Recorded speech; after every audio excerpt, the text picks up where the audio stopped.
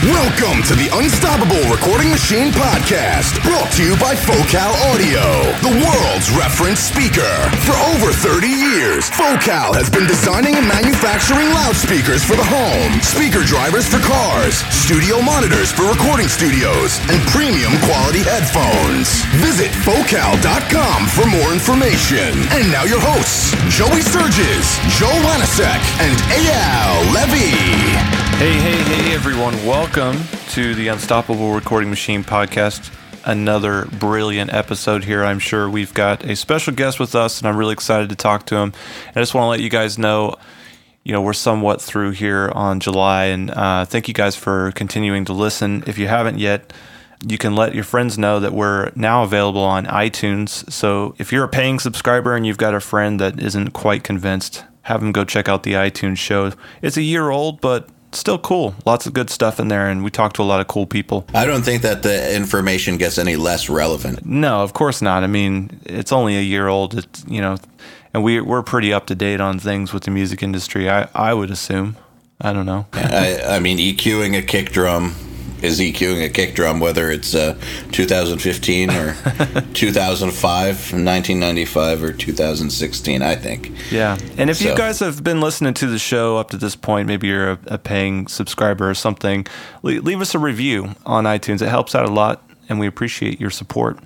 But moving on, we've got a special guest with us here, and I'll let you introduce him, Al. Yep, we've got Mr. Justin Coletti from Sonic Scoop, and also in addition to being, I guess, one of the most read writers on there, he's also a badass mastering engineer, works at Joe Lambert Mastering, which is a pretty amazing mastering house, and long list of credits, everything from Willie Nelson to Sugar Hill Gang, has done front of house at all kinds of big venues in the New York area, has written for a bunch of different magazines. I actually found out the other day that you also write non-music stuff. You just kind of seem to have the same affliction that we have, which is an overactive brain. Do you find that you have to do a million things just for your sanity, or is it something that you're doing because that's kind of what's required of people in this day and age in the music industry? Well, I guess it's a little bit of both. I don't know if I'd be satisfied only thinking about music. I mean, I have this music component in my brain, and I need to stimulate that. I need to be in front of speakers and be listening to music, usually for hours on end. But if I was only doing that, there's this incredibly verbal part of my brain that you'll probably discover in the course of this, where if I wasn't doing something with that side of myself, I would be like half a person. It would, it's just there. I come from, my father is probably a cross between like Woody Allen and Lieutenant Columbo. So, I just come from very verbal people. So that kind of logical reasoning, thinking part of my brain also needs to get turned on. And if I was just writing, I'd probably be pretty unhappy. And if I was just doing music, I'd probably be pretty unhappy, even though I love the both of them. Do you find that only writing, well, clearly you don't only write about music, so kind of answering my own question, I was going to say, do you find that writing about music stimulates enough of your brain? Well, I got to tell you, initially I was really interested in just doing the kinds of stuff that you guys are doing, which really exploring some of my favorite producers and engineers and the way that, they approach the craft. I was just learning to get better as a producer engineer, and that's what got me into the writing side. But from that, like you guys, I got more interested in the business side. How does this aspect of it work? And at a certain point, I realized I didn't even know what money is. I don't really know what stocks are. I didn't know any of this stuff, how we're supposed to kind of think about running a business, how we're supposed to think about making sustainable careers.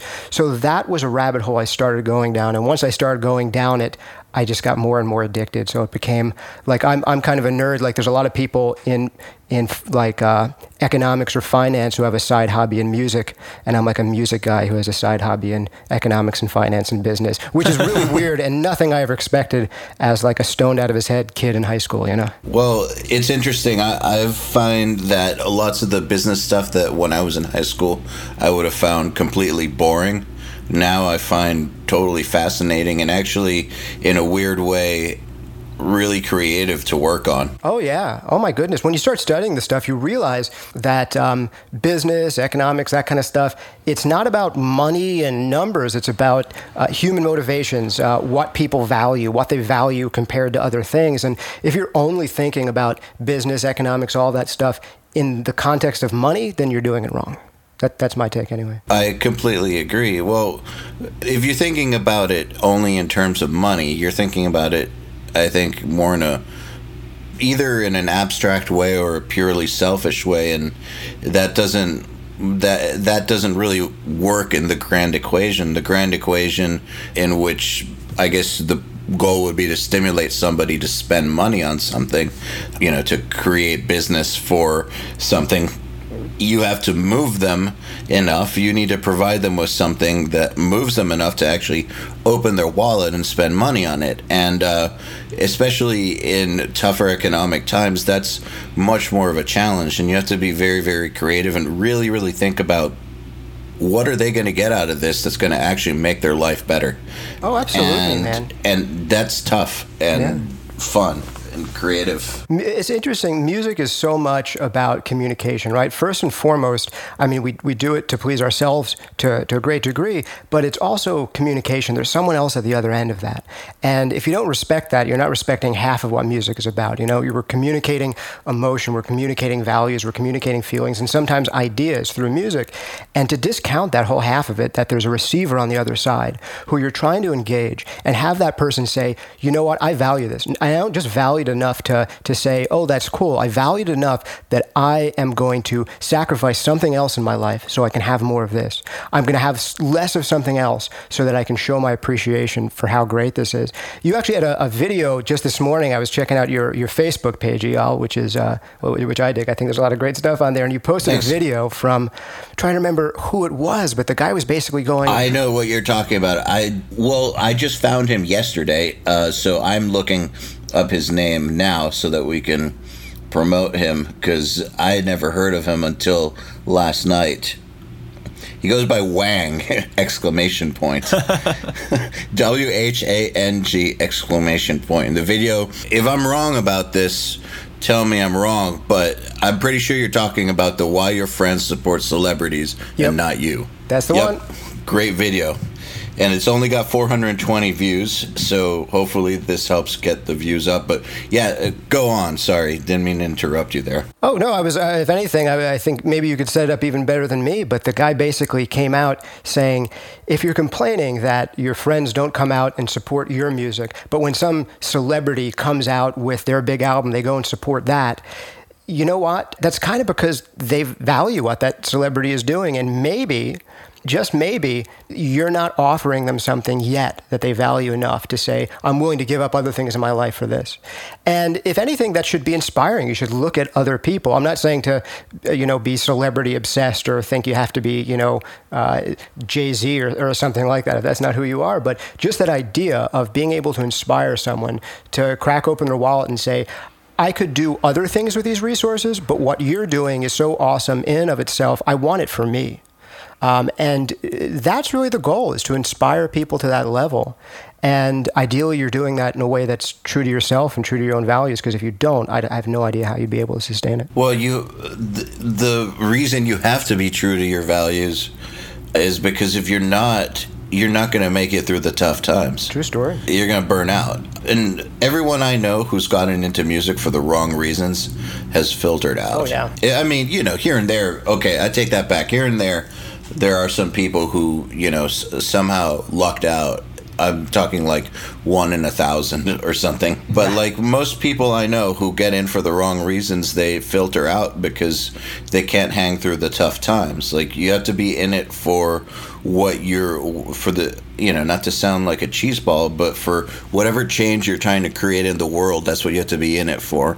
And then the money becomes a byproduct. It's almost a symptom of the good that you're creating. Yeah. There's one guy I really like, a producer-engineer named Joel Hamilton. Maybe you know him, Studio G. I think the way he described to me once was, the money is almost like a report card. And that kind of stuck with me. I see it that way. Joe, what do you think about that? Yeah, I mean, I feel like there's always two ways to look at this kind of stuff. You can look at it as like an art form and a passion, or you can look at it as like a business or numbers or analytics or whatever. And I think, nowadays those things are kind of blending and blurring together a lot.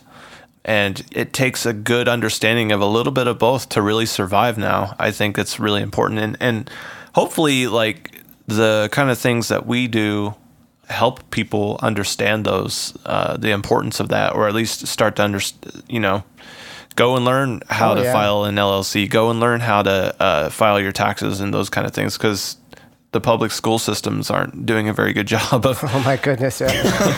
Well, you guys are doing a great job. I have to admit, I hadn't heard the podcast until you invited me on. I was very familiar with both of you guys, but I didn't know there was a podcast. I went and checked it out. I've been listening to it on iTunes, and I've learned stuff from each of, I think, the 4 episodes I've listened to in a row right now.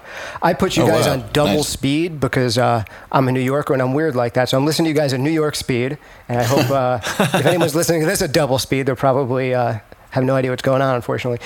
But so I listened to a bunch of episodes, and I'm like, oh man, I think I started with the one you guys did with Finn McKenty, which was great. And we love Finn, by the way. He's a great dude. Oh, absolutely. The one other thing I'd touch on that I think you're speaking to really well, Joey, and this is something I wrote about a little bit in the past. I have a couple of posts on this idea of in defense of the amateur. Like, we've made amateur a dirty word, right? Like, it sounds to people like, oh, you're an amateur, you don't know what you're doing. I think that's nonsense. I mean, if you do not want to do this stuff for money, for a sustainable career where you're getting paid to continue doing this, that makes you an amateur. An amateur means, the root of the word is lover. It means one who loves, one who does something for love. And that's awesome. And the one thing I do want to discourage people from is, if you are doing this just as a lover and you do not care about whether or not it's a sustainable career, then money should not be your metric. And anything we talk about relating to money is nonsense. But that said, if you are committed to being a professional and you're not using income and expenses as one of your metrics, then you're failing there. So it's really important. You're fucked, basically. Yeah. So it's important to know your goals, right? That's the biggest thing. What's your goal? Is it for it to be a sustainable career, or is it enjoyment? And then go full throttle. Like, believe in that goal. Do that, but don't pretend you're in one or the other when that's not what you want to do. Well, I think that the whole amateur thing is not being a dirty word is a new concept in music, at least. Sure. That I think over the next 10 years is going to.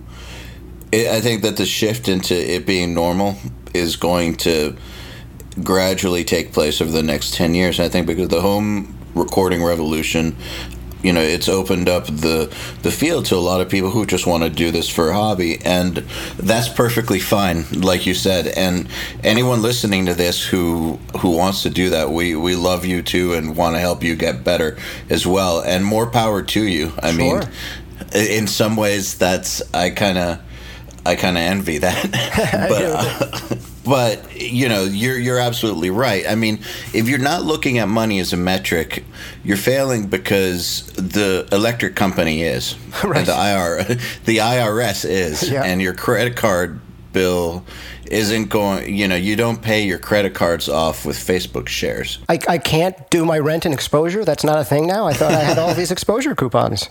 What am I going to do with them? I just want to kind of add on the statement that you can't be adventurous when you're guarding your wallet. And I think there's a certain level of risk taking that has to be involved here, and being willing to just kind of explore music as an art form and not really caring what the repercussions are. There's been many times where I've been in dangerous situations financially, but it always came out in the end. You always figure something out. It can get scary at times, but I think it's absolutely. You got to be willing to kind of stretch your neck out a bit. Well, one thing on that I'd suggest is I've been able to take more and more risks the more financially secure I've gotten. And I didn't start out as extremely financially secure at all. I don't come from a wealthy background. I didn't go to a fancy college. I didn't have a lot of high-paying jobs. I was just a freelancer in audio. And I found, though, that the more that I've gotten that part of my life just together, so I don't have to worry about it as much, the more risks I feel like I can take take, right? Because it's almost like once you've given yourself a literal safety net, then you can say no to things you don't want to do more often, and you can stick your neck out and do something on spec for less than you should be doing it for because you believe it might turn into something. Or you can just take some time away and say, one of the reasons I'm interested in being somewhat financially secure is so that I can do other things in my life that I value too. So I totally agree that not everything you should do be dictated by how much money can I make off of this. I mean, that's just a bad way to live. But there's that flip side where having the degree of financial security allows you to go and say, well, since I've taken care of myself, I have the freedom to do the things I want now. And that can become huge. And it can only happen, I think, in small steps at first. And then it just becomes habit. Well, I think that I look at freedom as two things: freedom from and freedom to do.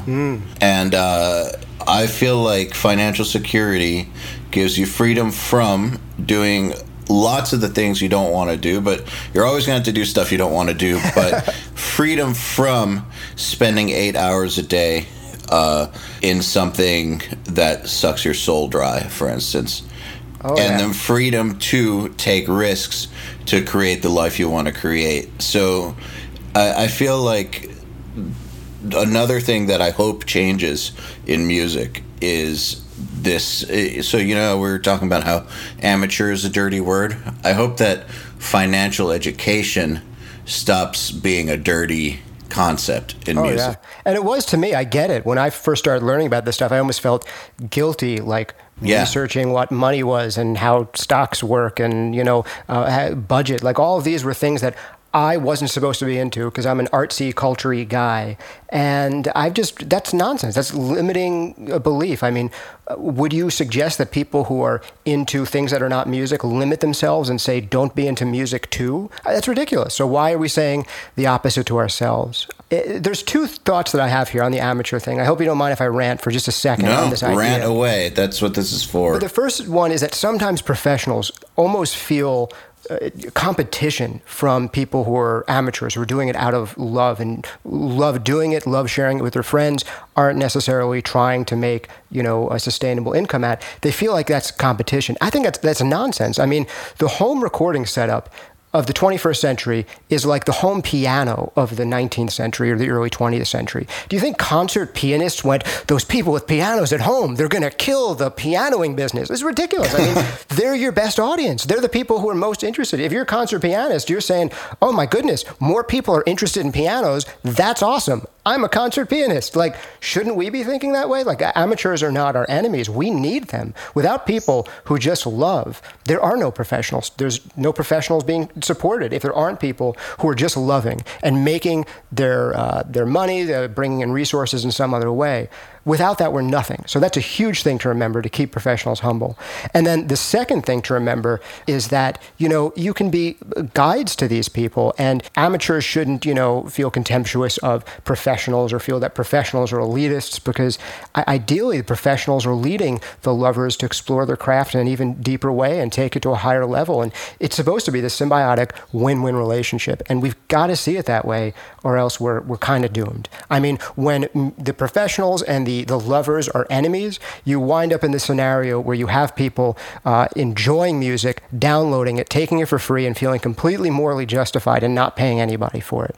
But as long as you are able to have that symbiotic relationship, and the professionals realize they're delivering a service to the lovers, and the lovers realize that the professionals are delivering something that they honestly value and that they want to see more of, then you get this thing where each group is enhancing the lives of the other group. And I think that's a huge thing that we've gotten away from, and hopefully we'll get back to. That's really, really interesting. I completely agree, and I love the analogy with the concert pianists, because in the end, cream will always rise to the top. Sure. I hope so. I think so. I feel like it still does. I mean, I don't normally see someone that's absolutely world class who gets no chance ever. Like that, I feel like that's a complete myth. Like I'm not used to seeing like a Guthrie Govan level guitar player who who nobody acknowledges, not in this day and age. Normally, what I've noticed is when there's a band or an artist that's super talented who just can't seem to like make things happen, it's not because they're not getting a chance, it's because they're dysfunctional fuck ups. And I feel like for the most part, if you're awesome and you're not a psycho, the opportunities will eventually present themselves, and you'll get a shot.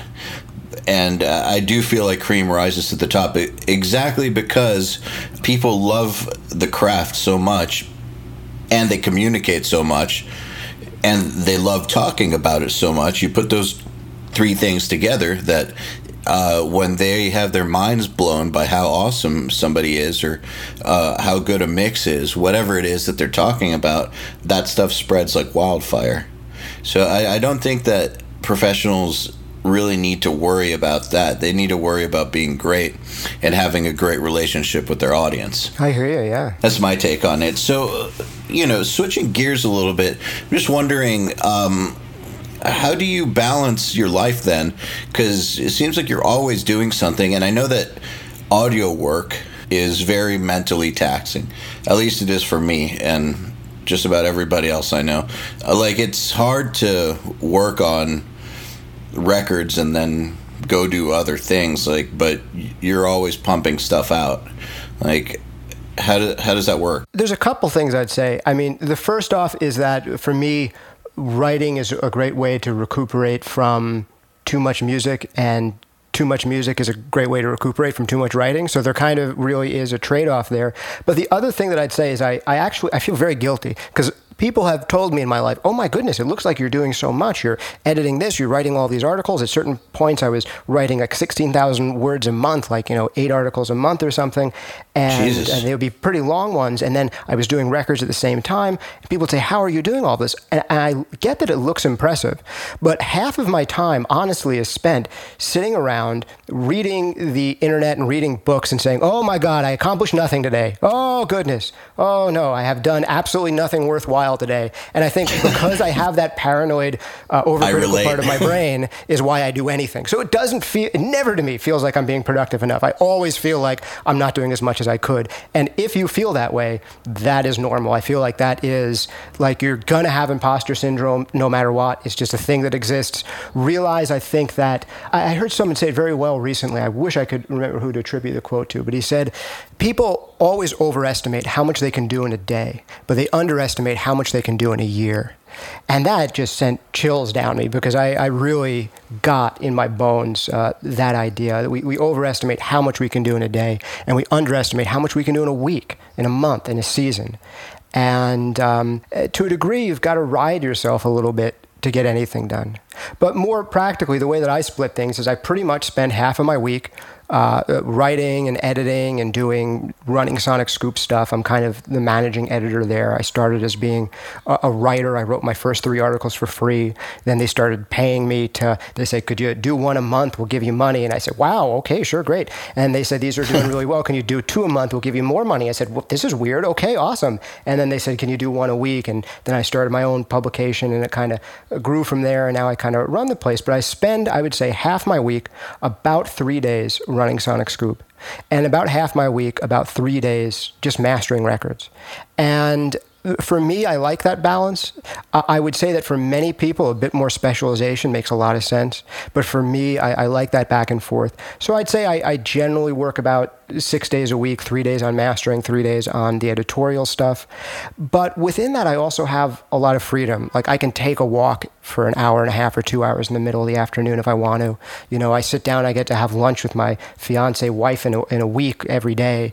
So I have a lot of freedom within that. There are 6 days where I've got to get something done. And I give myself that one day where I say, no, you're not allowed to do anything.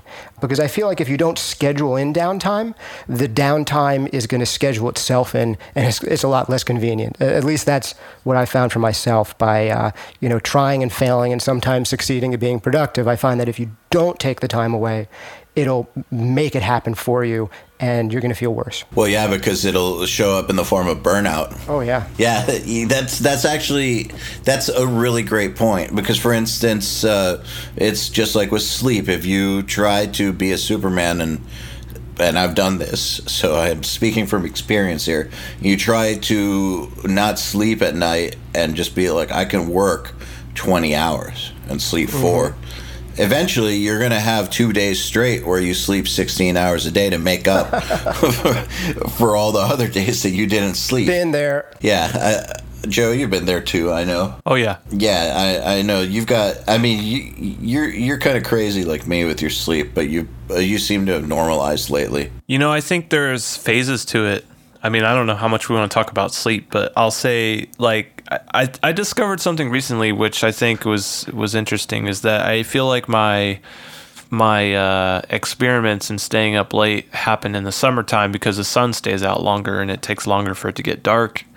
And then in the winter, it's kind of the opposite. At least that's when I started to fix my schedule in the winter, and the sun was going down at 6 p.m. You know, it's like by 9 or 10, you're like, you know, the sun's been down for 4 hours, and it feels like you've been awake too long. So that's when I started to fix my schedule. But I noticed that kind of putting yourself on a schedule and shutting down at least by midnight every day kind of sets you up for success, because, you know, for me, I'll go to sleep and I'll be over it in like 6 hours. I'm like, I don't need any more sleep. Like, I'm done with this. Let's go on to something else. Had enough of this sleep shit. Yeah. And I'll wake up and just be like, all right, cool. Let's go to work. There's nothing else to do. It's really early. Nobody's awake. So it kind of motivates me in a way. I've started to normalize by tracking my sleep. I've noticed that if I can track it and I can see it on the screen, how many hours I got, it forces me to sleep a little longer. And also, if I can see what hours I went to bed and woke up, it forces me to try to like get my shit together and not go to bed at 9 a.m. So, but yeah. Speaking back about scheduling and downtime and the way that works for you, did you always take one day off, or is that something you had to train yourself to do? I definitely trained myself into trying to make it a consistent day, and one of the things that helped there was having a significant other who has a specific day off. Where if I don't have the same day off as her, I'm practically, never going to get to see her in a context that isn't just we're eating lunch, we're eating dinner. So I think that's what kind of forced me to set a specific day that I always take off, which for me is ended up being Fridays is kind of like the day of the week that I always try to take off. And yeah, having that rhythm in the week has been helpful, because just things take structure around it. And once you've claimed one day of the week for yourself, I know how hard it is to claim a day of the week for yourself when you're starting off as a freelancer and you think you have to be super responsive and grab any gig that comes your way. I've gotten to the point where I can just say no. Like if someone wants me to work on that day of the week, that's my day off, I just say, no, sorry, I can't do it. And I can turn down the money. But also, I think most of the people who want to work with me at this point want to work with me specifically enough that they respect that and they just say, okay, what's another day? But I get that when you're young, it's hard to do that.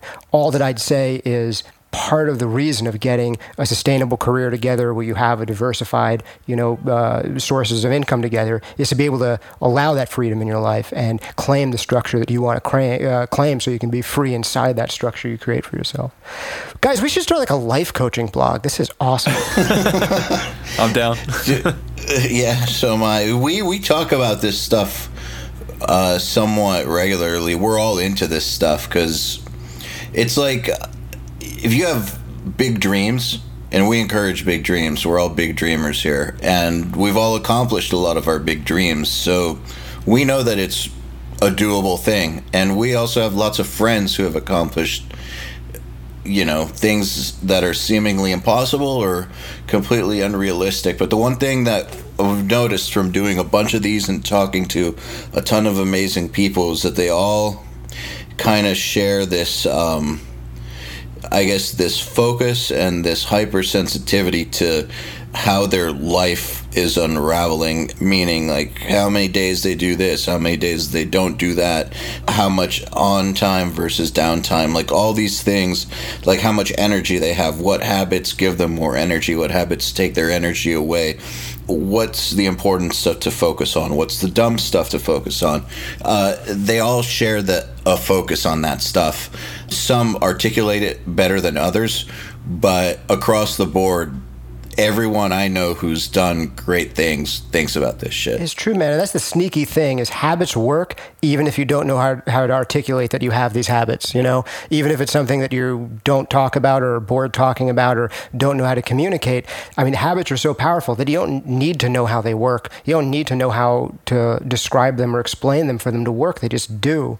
But it's huge. I mean, I think one of my favorite Aristotle quotes is on this, and I think he says, this is probably one that maybe you've hopefully seen hanging on a wall somewhere in your life. It is, we are what we repeatedly do. Excellence, then, is not an act, but a habit.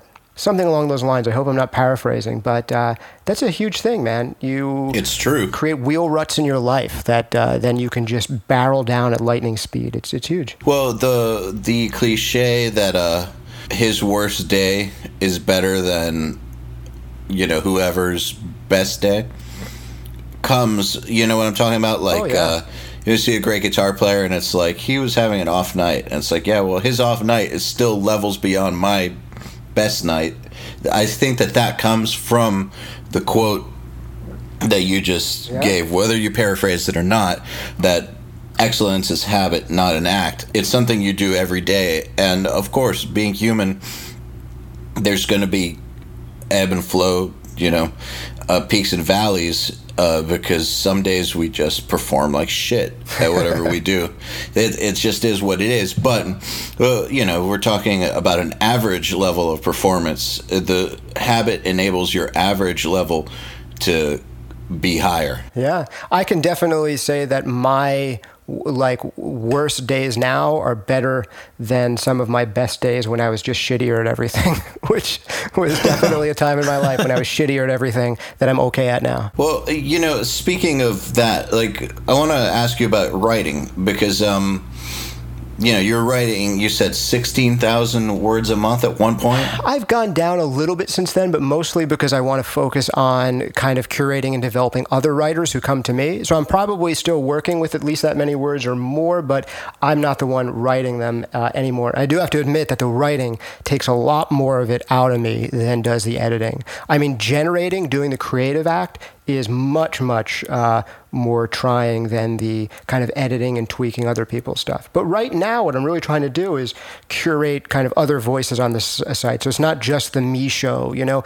There are a lot of, you know, influential bloggers and writers who I really respect, and it's just them, basically. But that's not what I want or ever intended Sonic Scoop to be. I mean, it's supposed to be something that is forum-like in the sense that you're getting a diversity of voices. It shows respect to, like, the tape-op style of doing things, or the way that you guys are doing things on your podcast, in that it's meant to have many different voices, but also at a kind of a certain high level of standard where you're going to come on, you're going to read something, and you're going to know it's going to be somewhat curated or vetted for relevance, accuracy, readability, all that stuff. So I'm not sure if I'm answering the question at all right now, but I was writing up to that much when I was just writing for Sonic Scoop, and then also writing on my other blog, which was then the facetiously titled Trust Me, I'm a Scientist. And now I'm just editing mostly other people's stories, and I'll try to do at least one feature a month myself, usually a big fish that I'm really after, and otherwise I'm trying to work on ideas with others. Well, that wasn't the question, but it totally explains why. Oh, it's okay. It totally explains why Sonic Scoop is good. It's interesting because that's one of the few music blogs out there that actually do maintain a very high level of quality. I appreciate that. Where, you know, when you go on there, you're not going to be reading some just bullshit. And there's a lot of that out there about audio. Oh, yeah. Well, there's so much terrible information out there. So, you know, when you find one of those sites that you don't find bullshit on, it stands out. But what I was wondering was when you were at that level of output, Did you get there gradually, or was it like, I must produce this amount? Like, how did you get to that level? Because that's a lot of output. I think it gradually got to the level of I must write this amount. In that, I guess what I was doing is, like I said, I started writing one article a month, and I think I did my first 3 articles for free for Sonic Scoop. I don't even make any of my new writers do 3 articles for free anymore. That was just me. It was a tiny blog back then. I met some people at a party, and I said, oh yeah, I'd love to try writing. So I tried writing for them. And then after doing 3 of those, they had me do 1 a month, and it was really took all of the spare time I could get to actually get 1 a month out. But after doing that for a few months, like, my bandwidth increased, So then they started having me do 2 a month, and I said, yeah, sure, why not? And from that, my bandwidth increased, and I started doing 3 a month. They asked me to do more, and then they started asking me to do 4 a month. And 1 a week was pretty taxing on me, especially since I was still doing audio stuff at the same time. But then after doing that for a few months, my bandwidth increased, and all of a sudden I said, I have more to give. I have more that I can do. There are still ideas I want to explore that I don't think are right in the context of Sonic Scoop, but maybe they're too controversial or too my own opinion or too nerdy and research focused. And I did those on my own site, and I started doing 4 a month on my own site. And then that grew really quickly to the point where it had, almost half as many readers as Sonic Scoop. And after a while, I kind of saw that I would get to that place of burnout, and that I also it was too much just me and my voice. And that's when I started paring back and bringing up other people's contributions and limiting mine to a degree. So if you had started out saying, I'm going to produce this insane amount of content, you may have never even gotten there. Oh, never. Oh, goodness, no. Yeah. I think that's interesting to note for people. Well, if you look at look at a mountain, it's like, it's a lot of work to get up there. but in reality, it's all just, one step at a time. Yep. All the way. All one step at a time for a long time. Yeah. But that's all anything really is. I mean, that's something that I think we talked about on, forget where we talked about this, but basically the idea was that, you have all these people thinking, I got to go get a big building, and I got to get a console, and then I've got to install all these walls a special way, and I got to get this speaker set up like this, and I got to do it. And they do that before they ever play a note on the guitar, and it's like, no, there's a way to ease into this industry. Start with a laptop, then move to a computer, start in a bedroom, then go to a building, like, one thing at a time. Oh, absolutely. Can I rant on that for just a second? Yeah, please. Dude, rant. Oh, man. The music industry and the recording studio world does not operate on an if you build it, they will come basis. There is absolutely none of that. At all. Yeah, it is not Field of Dreams here. It is not like, wow, there is a place now that has gear in it. Like, no shit. There's places that have gear. If anything, there's way more places that have gear in them than the world needs or will ever need. What is needed are people who can make the most out of those resources, who can, utilize them. And if anything, when you're starting out, there are all these underutilized resources around you. And first, figure out how to tap into that. And yeah, the underutilized resource may be at first your bedroom and your laptop, but the underutilized resource may then be someone else's studio that you can do some work out of. And you'll just find more and more places where you can kind of scale things up in a sustainable way. Yeah, it is really about getting into it gradually, bit by bit, and at each level, like succeeding and crushing that level so you can move on to the next one. If you try to get too far ahead of yourself, you're going to have a bad time. Maybe it has worked for some people in life, but most success stories are a bit more gradual than people want them to be. I've seen people constructing a studio and recording a session. Like, the walls aren't done, and there's power drills in the floor, and there's paint like everywhere, and they're recording songs already. Like, that's the proper way to really approach it, I feel. One of the ways that you know that it's not about the gear and it's about what people do with the gear is that studios don't normally get sold off as, to like the way that you sell a business, like you grow a business to a certain point and then hopefully you can sell it to a bigger company, right? Yeah. Cash out. But studios, like when you hear about these studios closing or whatever, it's not like they sold their studio to Sony or something, right? And then Sony took over the business. No, they're closing out to become condominiums or whatever. Like, there's no value in that studio anymore. Yeah. Without the people who are running it, it's just a glorified showroom. If there was actual value in the room full of gear, then you would see the sales happening the way that you see it in other businesses when a business gets sold. Yeah. It wouldn't just be closing down. You're right, man. I got to say that this is one of the things that initially annoyed me. I hate to rag on anything, but I'm going to rag on one thing. I think there's value in this thing that I'm going to rag on, but the thing that annoyed me about Gear Sluts and made me want to start Sonic Scoop to a degree is just how obsessed people were with the equipment. Like, it's the equipment that makes great records. And I mean, obviously, great gear is great, and there's actually, some bright people occasionally on Gear Sluts, I guess, sometimes. But I just didn't like that focus of it being about the tools and about the stuff. To me, it just seems so obvious. People are what creates the value, and tools are what enable them to do it better. And we've really got to focus on the people and the output, what's actually being created, whether anyone wants what's being created.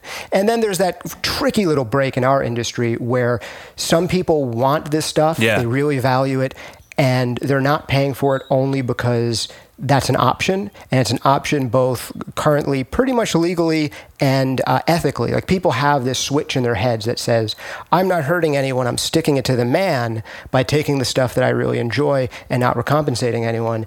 And that's not sticking it to the man. You're sticking it to the people who you really love. I mean, the man's going to be fine. The man's going to do great. You can not pay musicians up the wazoo.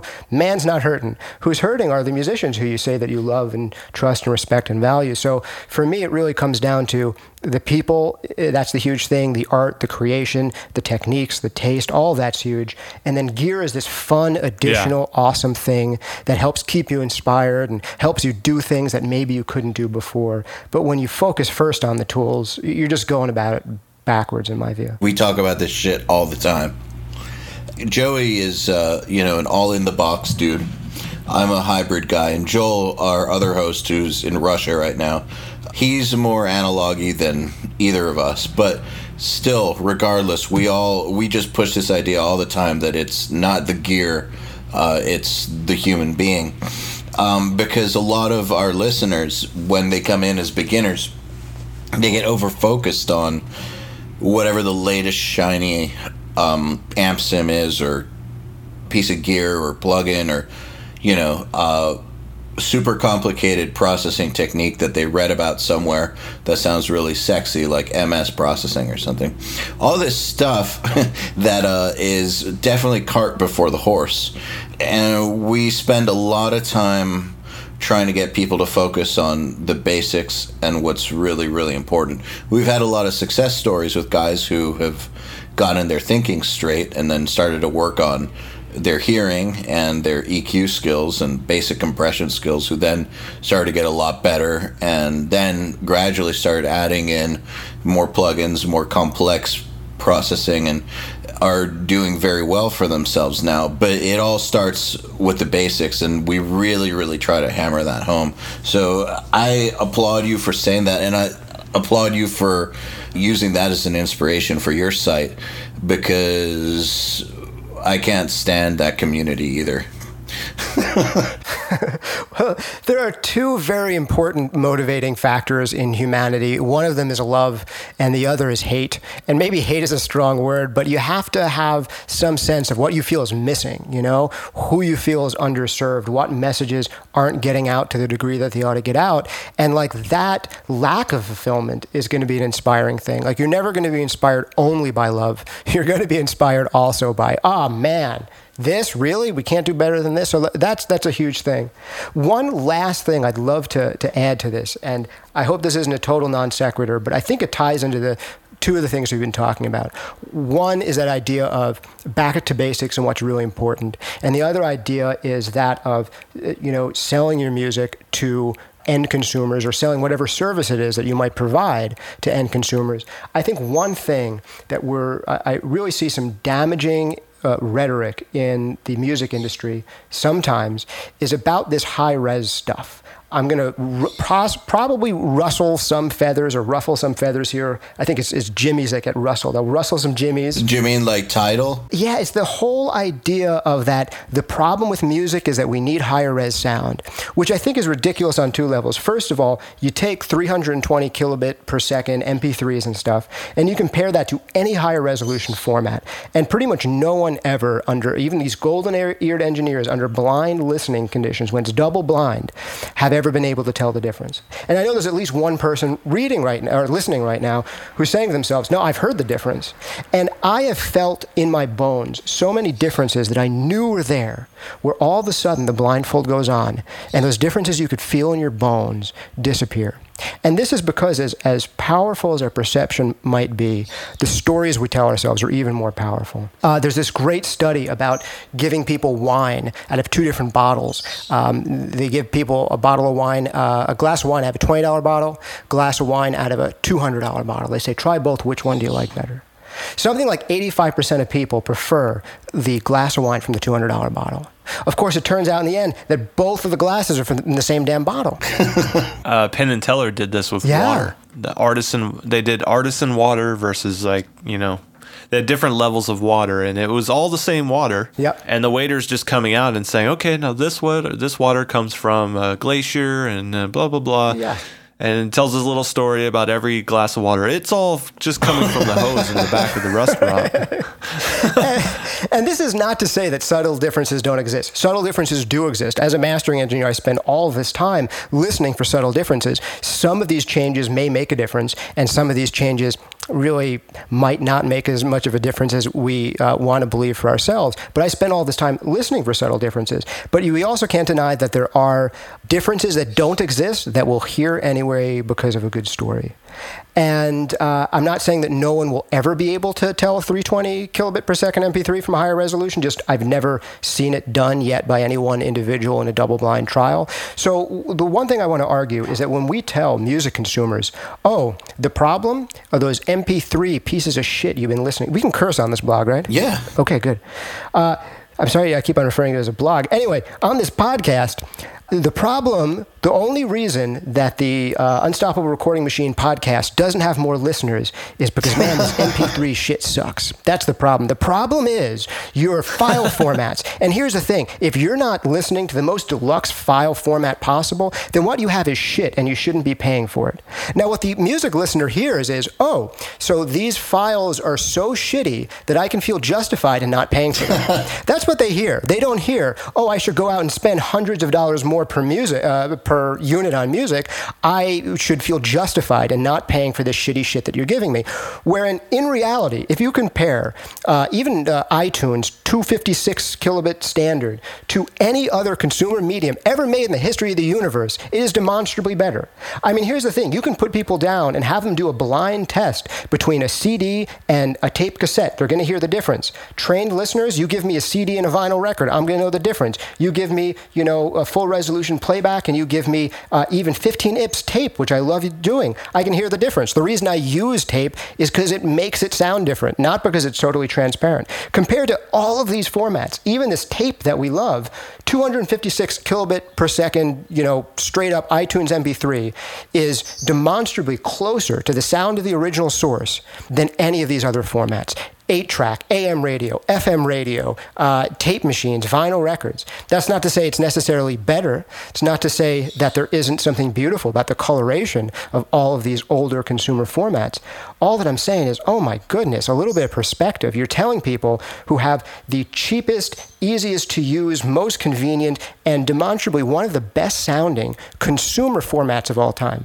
Oh my goodness, you compare an MP3 to AM radio, it kills it in fidelity to the original recording. And you're telling people that this is shit that they shouldn't be paying for. Shame on you. I mean, that is what is ruining the music industry, telling listeners it's okay not to pay for music. And they're not going for let's spend, $80 on an album because there's extra needless bits. No, but if you told them, this is a great format. It's one of the best formats we've ever had. It's essentially a non-issue. And if you want something higher, that's great. But the most important thing is if you really value this music, show respect to the people who made it. Be selfish. Give them money because you want them to do more of this great stuff. I mean, that's the story I think we should be telling to fans and listeners. And I think that's the way to connect with them, not shaming them about the music and the formats they enjoy listening to every day of their lives. I completely agree. I had never actually thought about it like that. So thanks for ranting. I enjoyed that rant. That's actually kind of that's one of the that's one of those things that you're saying it and it's like so obvious. It's like, how did I not think of this already?